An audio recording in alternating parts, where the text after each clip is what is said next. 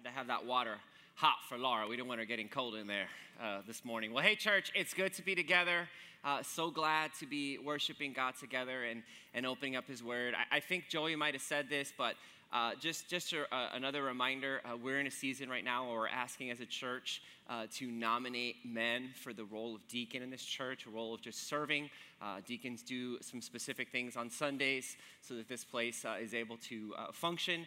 And so there is a place on our website to go and nominate men that biblically fit what Timothy and Titus talk about in terms of who should be in those roles in the church.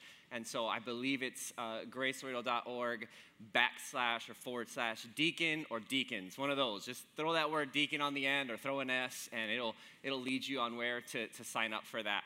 Well, today we are without our senior pastor. Did want to share with you guys that he's in the Holy Land. Now, when he first told me he was going to the Holy Land, I thought he was going to Israel. But according to him, Pittsburgh is the Holy Land. So please pray for him. He's a tragic, lifelong Steelers fan. And one day, hopefully, he'll see the light of the Cowboys. I'm already raising my boys to know the Cowboys. So all you non-Cowboys fans out there, we do welcome you in this church, but you're not with God's team. So I don't know why God's team loses so much, but you're not with God's team. But nevertheless, we're continuing our series this morning in the book of Colossians. So I want to invite you to turn there. We're in chapter 1, verses 24 through 29, and we're going to be concluding this first chapter in the book. I'm not sure if I said my name earlier, but if I did, my name's Tim, and I'm one of the pastors. If you're new here, so glad that you're with us and joining us. It's been a really great series so far as we've been studying this book. So as you guys are turning there to Colossians chapter 1, I do want to just kind of catch us up on what's been said so far in the first couple verses in this book. So Paul had heard about this church in the city of Colossae from another believer named Epaphras. And he had shared the gospel with this group of young believers there, this group of young Christians, right? And so the gospel had been spreading in the early church. And when I say early church, there was lots of churches in lots of different cities popping up because disciples were going and discipling others and people were getting closer to God. And Paul was serving as an apostle, and he was teaching the teachers and the pastors of these congregations, and he was writing letters to these congregations so that they understood clearly doctrine, who Jesus was and what he had did, and he wanted to encourage them. And he had heard wonderful things about this church, and so he pens this letter to them, a group of believers, many of which he had met before in other cities, but had not met this specific group of believers, but he had heard so many things about them. His heart began to beat for them, and he wanted to write to them to encourage them. And he was encouraged by what he heard and their faith in God, their trust in God, and their genuine love for one another, which had been shown and heard from other churches.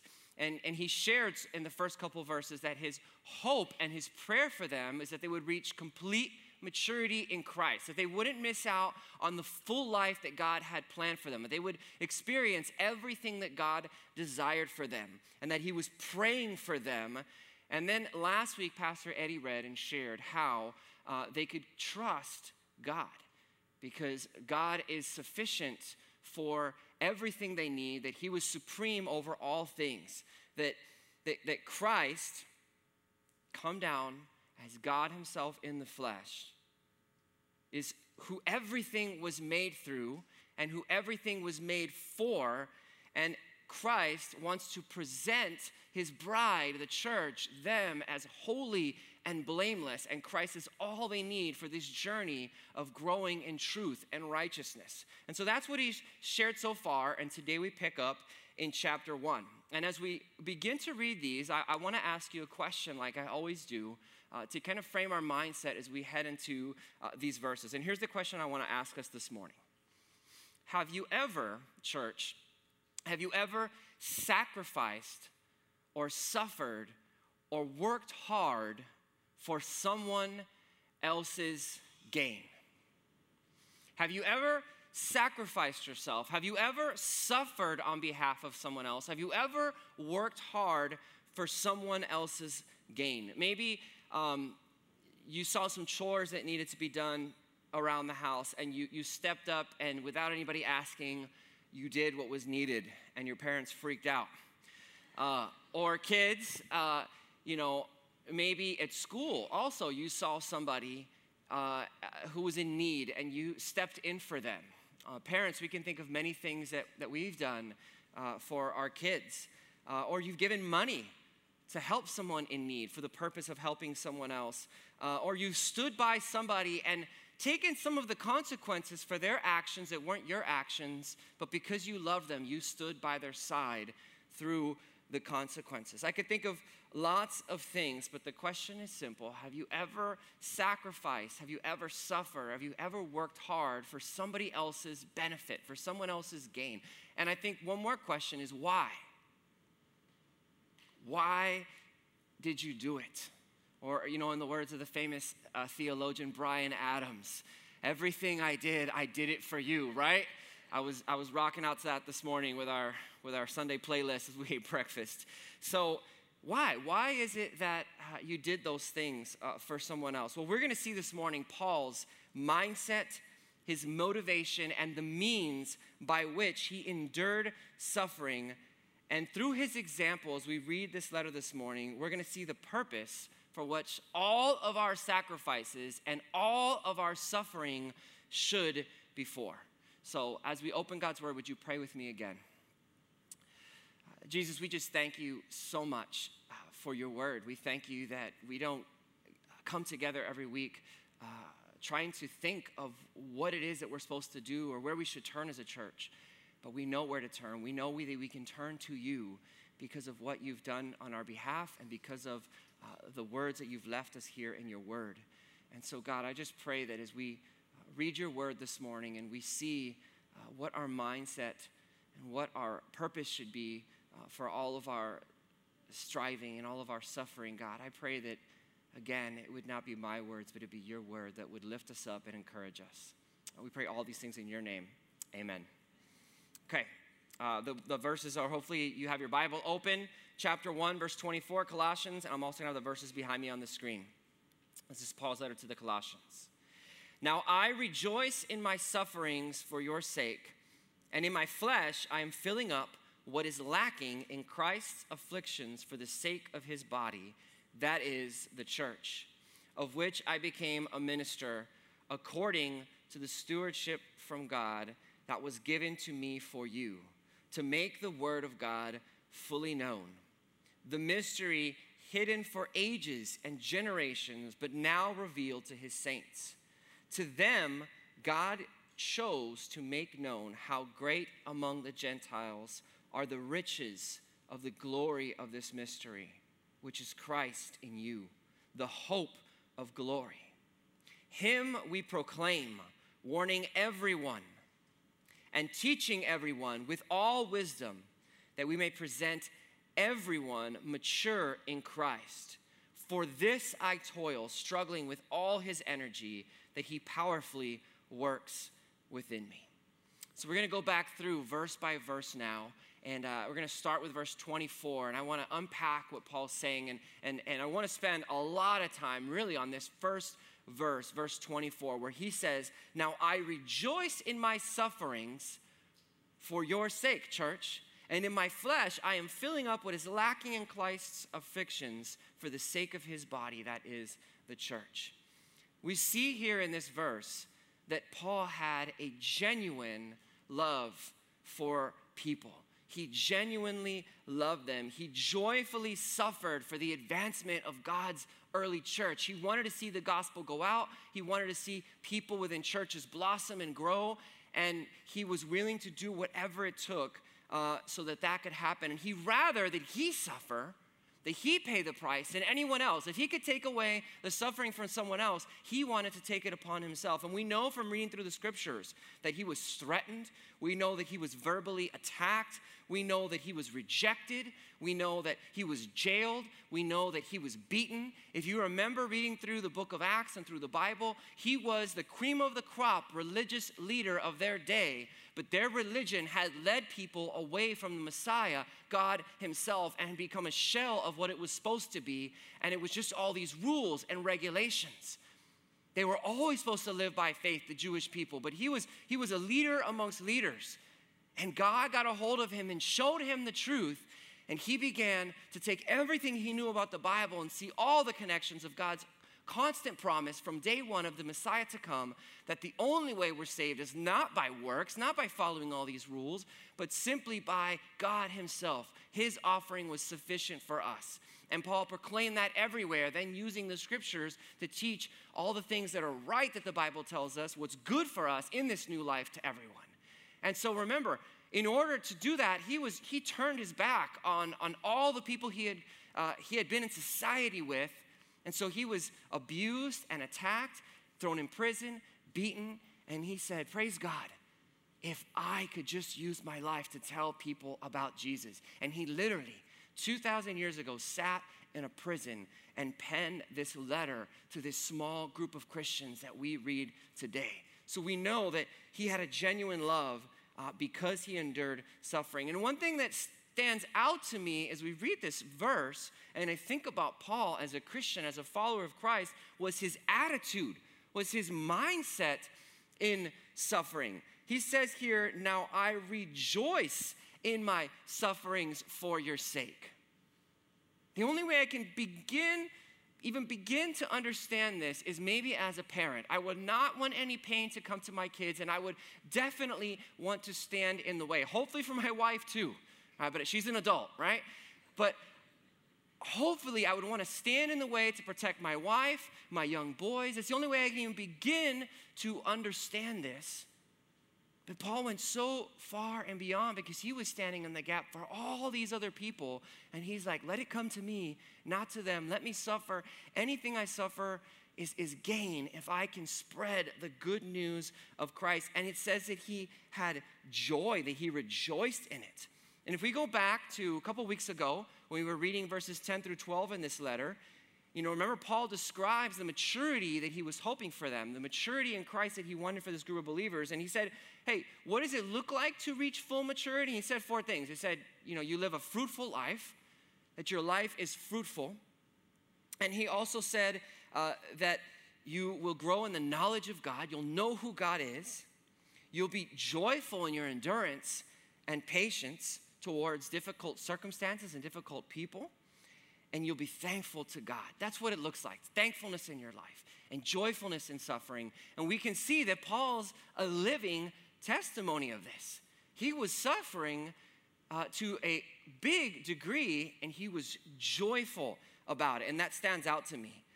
But I'm still stuck on this, and I thought, really, joyful suffering. And so I went and I looked up these words in the Greek. I don't speak Greek, but I can look it up. So I went to the Greek and I'm like, I want to know exactly what these words meant in their original translation. I want to get as close as I can to understanding them.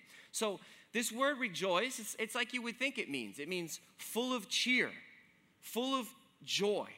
So in his sufferings, Paul's response was, I'm going to be full of cheer. Now I celebrate when my team wins. I celebrate birthdays. I celebrate all sorts of stuff.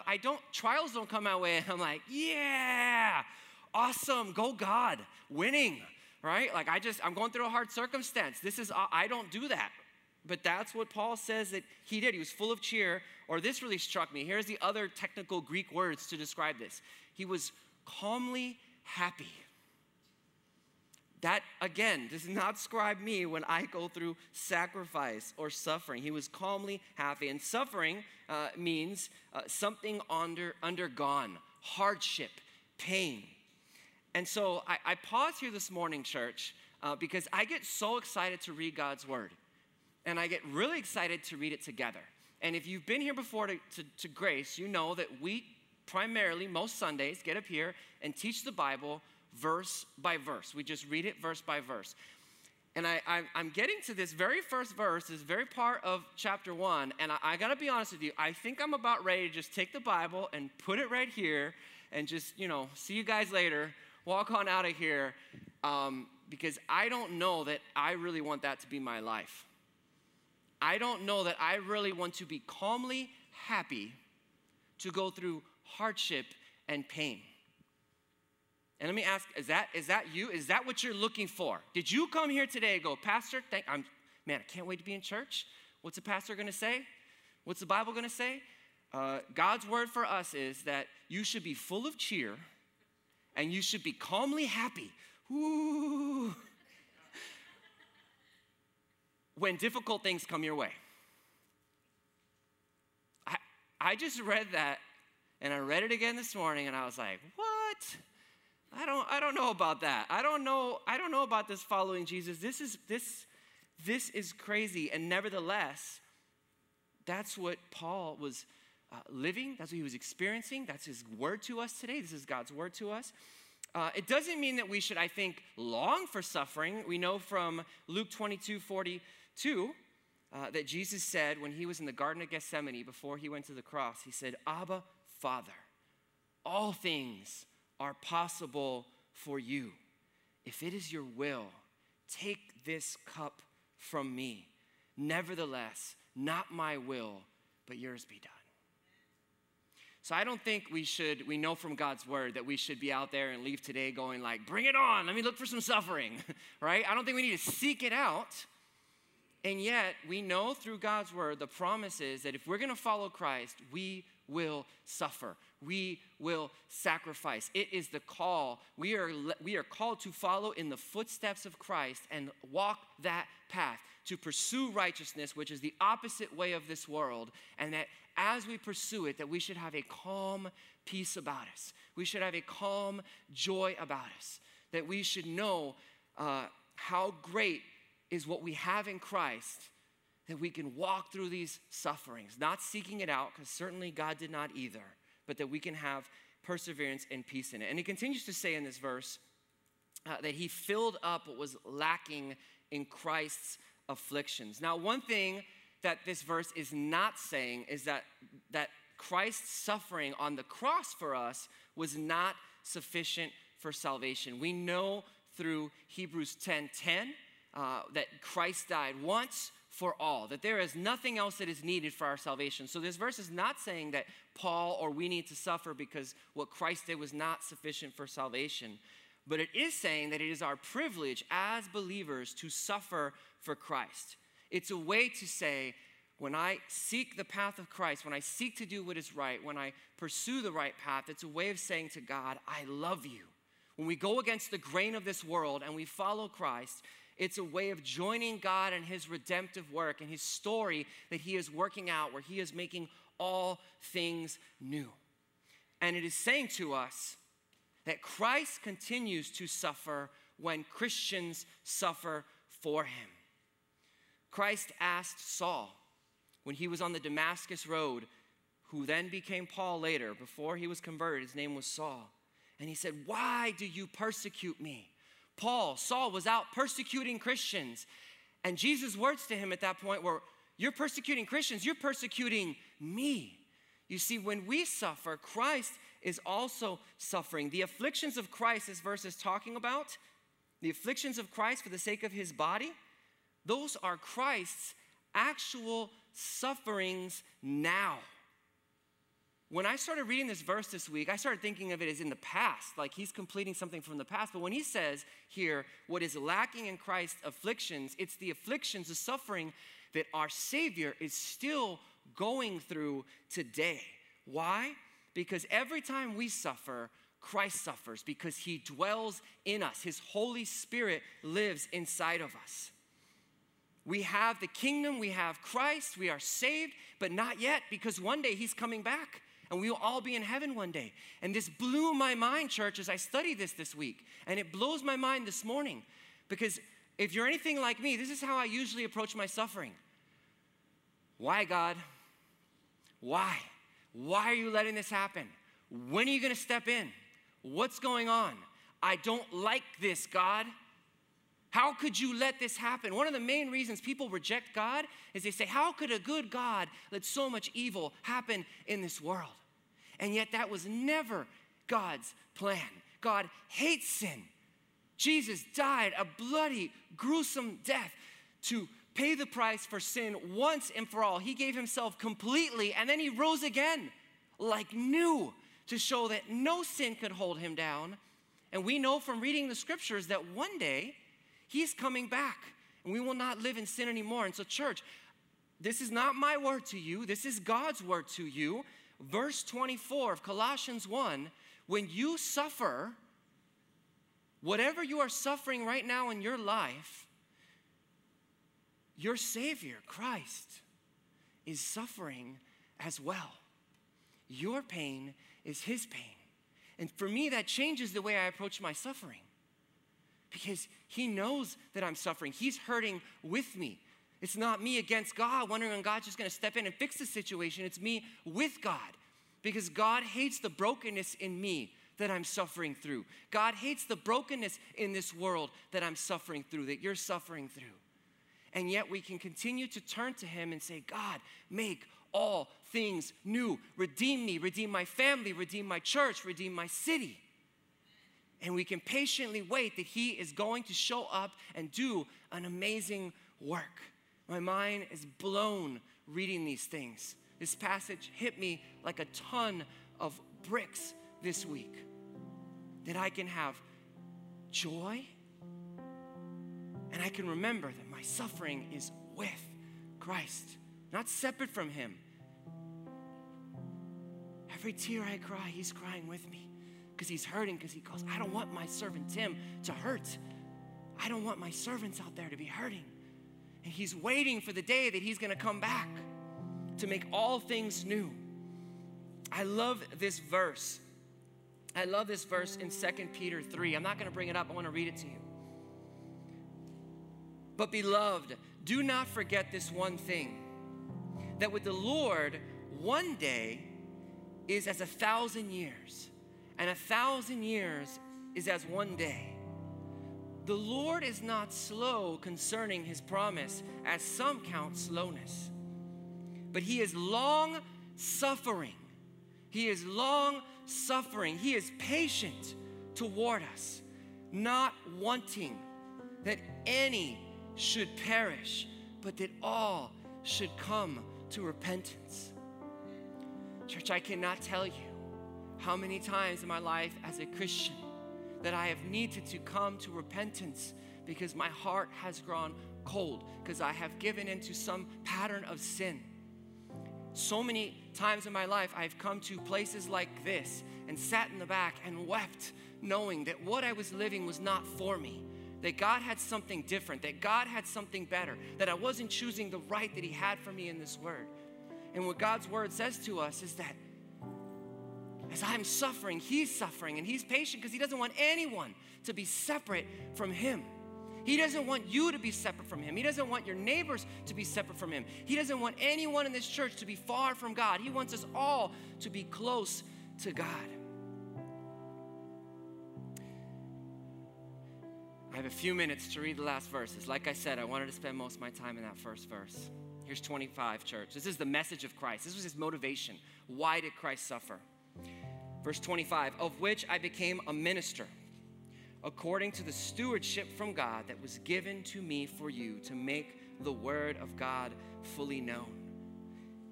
Paul became a minister. That word means an attendant, a waiter, a server.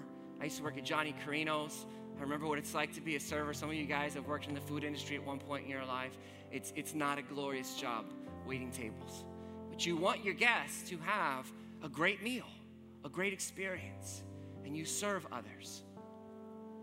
That's what Paul did. He said, I became a waiter. That's what that word means, a minister, a waiter, a servant, to the church, so that they would know God, that his truth would be fully known to them.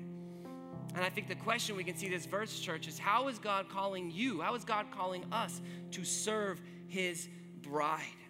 Verse 26, the mystery hidden for ages and generations, but now revealed to his saints. To them, God chose to make known how great among the Gentiles are the riches of the glory of this mystery, which is Christ in you, the hope of glory. This mystery had been hidden. What was he talking about? He wasn't talking about the gospel. The entire Old Testament points to the Messiah coming. What was this mystery that had been hidden for ages and generations? Well, in the Old Testament, God had made himself known through the people of Israel. And now, 2,000 years ago and today, he says, everyone outside the tribe of Israel, Gentiles, you are welcome. You are co-heirs in this gospel. You are co-heirs in it. And deep richness that we have is Christ, that everyone is equal, that we can all come to Christ. We can all experience the richness of knowing what Christ has done for us.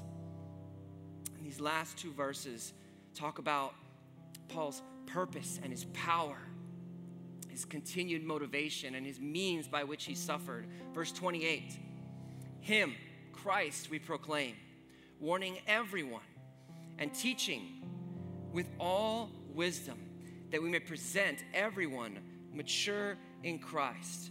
For this I toil, struggling with all his energy, that he powerfully works within me. So Paul went and proclaimed, he taught, he spoke, he told others who Christ was, to present this young church mature, that they would fully experience God. And he strived, he worked for it. And he said that where did he get the energy? He got his energy through Christ, through the gospel, because we fall short, but Christ, his Spirit, is always with us in all things to show up and provide anything we need, the scriptures tell us. And so he had the energy that he needed. He had the supplies that he needed through Christ. So church, here's the closing question I want to ask you, like I opened with. Have you ever strived? Have you ever suffered? Have you ever sacrificed for someone else's gain? You know, a lot of times I see those pictures on social media, my why. It's usually the kids, right? Or something. Here's my why. As Christians, our why of why we strive and suffer and sacrifice in our families at home and in this greater family, the church, is to make God's word fully known, like Paul says, so that every member of this church can become mature, can become complete. And how do we do that? We minister within this church. There's lots of ways we can minister. One way I realized as I read this passage over and over and over, and it just hit me so hard this week, is I'll confess to you, church, not a perfect Christian, even as your pastor. I try to read the Bible each day. I try to get in God's word. And a lot of times I'm just kind of rushing through it. And it just hit me again this week that I don't get that much out of God's word when I just like read it real quick and like, bam, on to the next thing. If we're going to minister, if we're going to proclaim God's word in our families, we need a moment of peace to say, God, what do you have to say to me today? So one way we can make God fully known, minister to each other like Paul, is to just be in God's word. Or another way we can minister is by, we've talked about this, using our gifts here in this church to serve each other, to sacrifice for one another, to make disciples, to call someone else close and spend time with them and teach them the things that God's teaching us, to share the gospel with others. Who is it that God's put on your heart to share Christ with? But our why, church, our why for why we sacrifice in our families, why we sacrifice here, is that we would all experience the fullness of maturity of what God wants for us. And so, church, I want to encourage you today, press on. Press on. I don't know what you're suffering through. I don't know your sacrifices. I don't know what's hard today. But Christ does. And our why is that he can complete us and he can use us so that all may know the joy that he has for us as his church. Would you pray with me? Heavenly Father, we thank you so much for this morning. We thank you for this opportunity again to open your word.